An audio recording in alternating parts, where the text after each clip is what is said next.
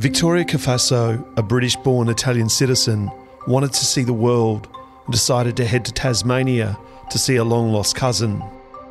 5 days after arriving, she was stabbed to death in broad daylight at a popular Tasmanian beach. This is 12 Minute True Crime.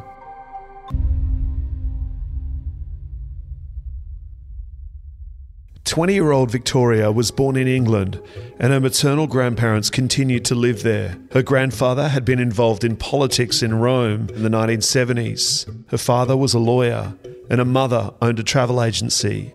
She lived with her parents and her younger sister in Italy and was a dual citizen of both countries. She spoke fluent Italian, English and French.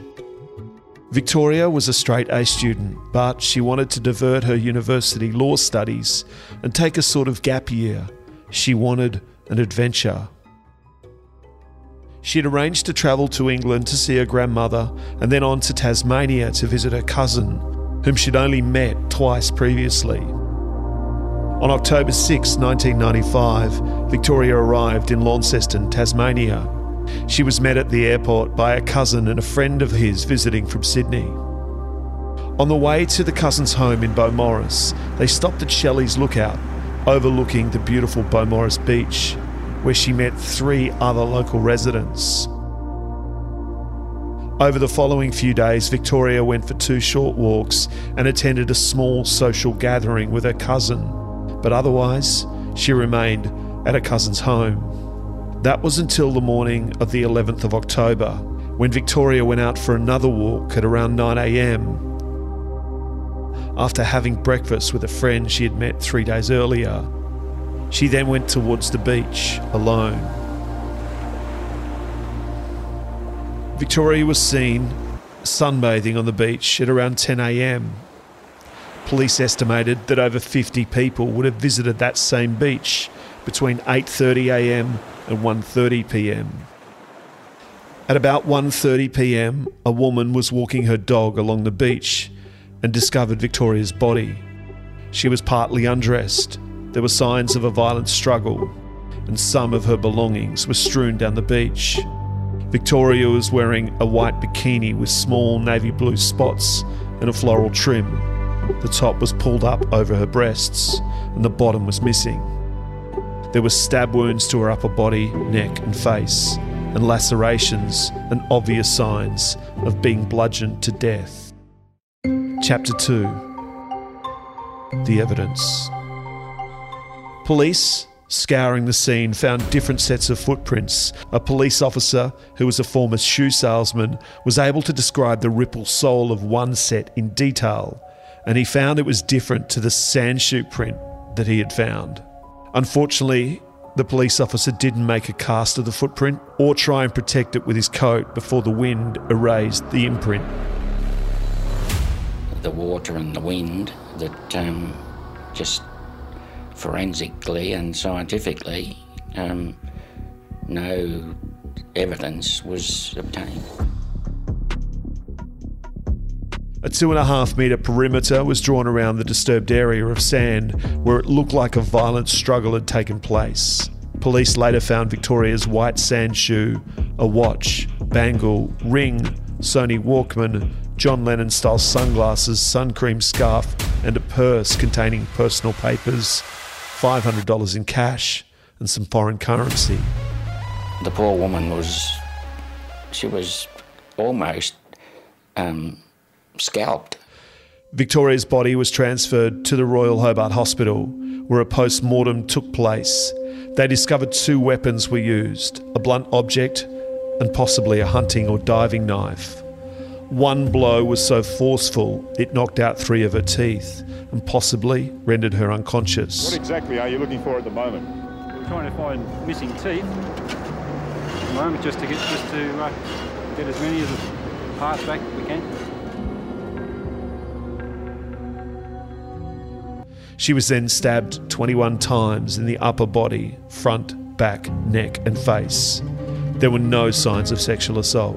Bruising on her arms indicated that she defended herself.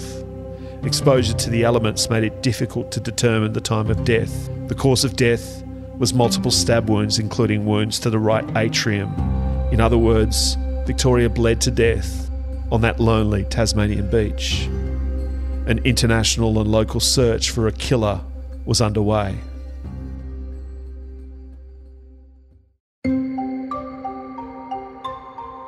Chapter 3. The Search for a Killer. Initially, there was a suggestion that Victoria's family were under police protection. Her grandfather had been a police chief in Rome in the 70s, so they asked Interpol to investigate if her death could have been linked to her late grandfather. Interpol could not find any organised crime threat. The killer was closer to home. A police profile revealed the perpetrator was probably a family man with an unpredictable violent temper. He just pulled from behind him the knife. And the knife, it was a very long carving knife. And he held it up like that and he said, like, you know, I can kill you and cut you up into little pieces and nobody will ever find you. His family is probably protecting him to this day. Police at the time said if the crime scene could have been better managed, it would have been easier to hopefully track down a killer, but there were far too many people tramping around.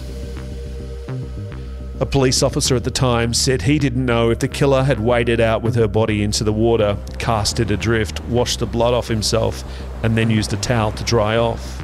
He could have walked in the water and then made his way up the beach, hidden from the highway by low bush and sand dunes. It appears the swell carried the body from the crime scene area to where it was found.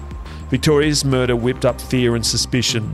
The disappearance of a German tourist in 1993 while cycling alone from St Helens to Hobart, right near Beaumaris, heightened fans of a serial killer.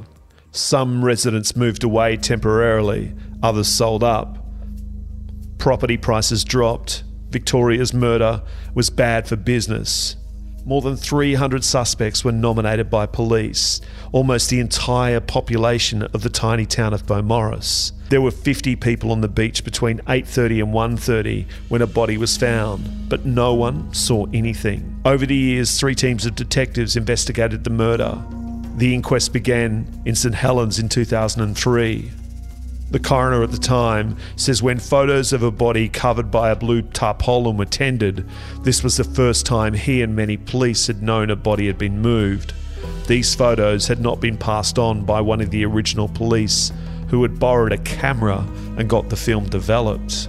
The inquest resumed in 2004, and they took more evidence from more than 100 witnesses, including Hilda, who had a daily routine of running along the beach around midday. A fortnight before the murder, she'd been approached by a man asking her where the nearest pathway from the beach was. He appeared out of place and gave her an uneasy feeling. She said she went for a swim, but the man kept looking in her direction. When she returned home, she couldn't find the underwear she had left out prior to leaving for the beach. There were a number of locals who police listed as persons of interest, a couple of whom appeared at the inquest.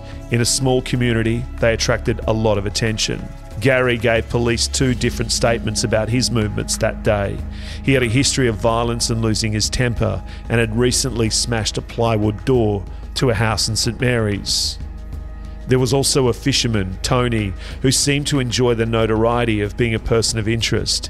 In 1998, he had an interim restraining order taken out on him by a 17-year-old girl in Beaumaris for his inappropriate interest in her.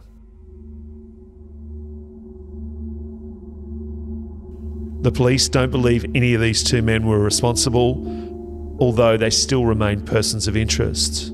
The coroner eventually returned an open finding, but if new information comes to light, the inquest can be reopened.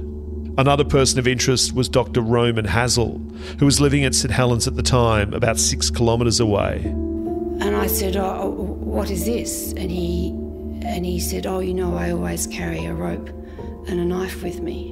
He was a gynaecologist and came to police attention after a witness saw him at a service station in the area on the day or the day after the murder.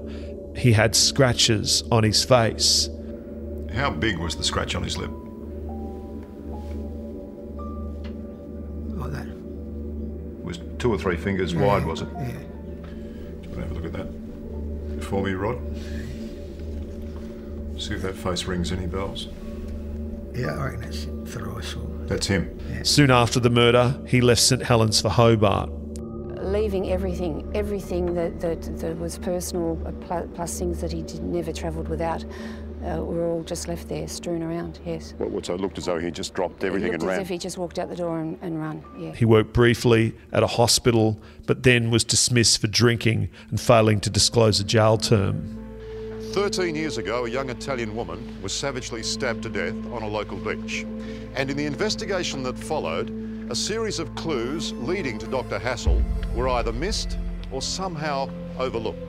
The police investigator at the time said Hassel is only one of a number of persons of I interest. said, did you kill this girl? Did you kill Victoria Cafaso? And his reply to me was, maybe I did. I don't recall, I don't remember.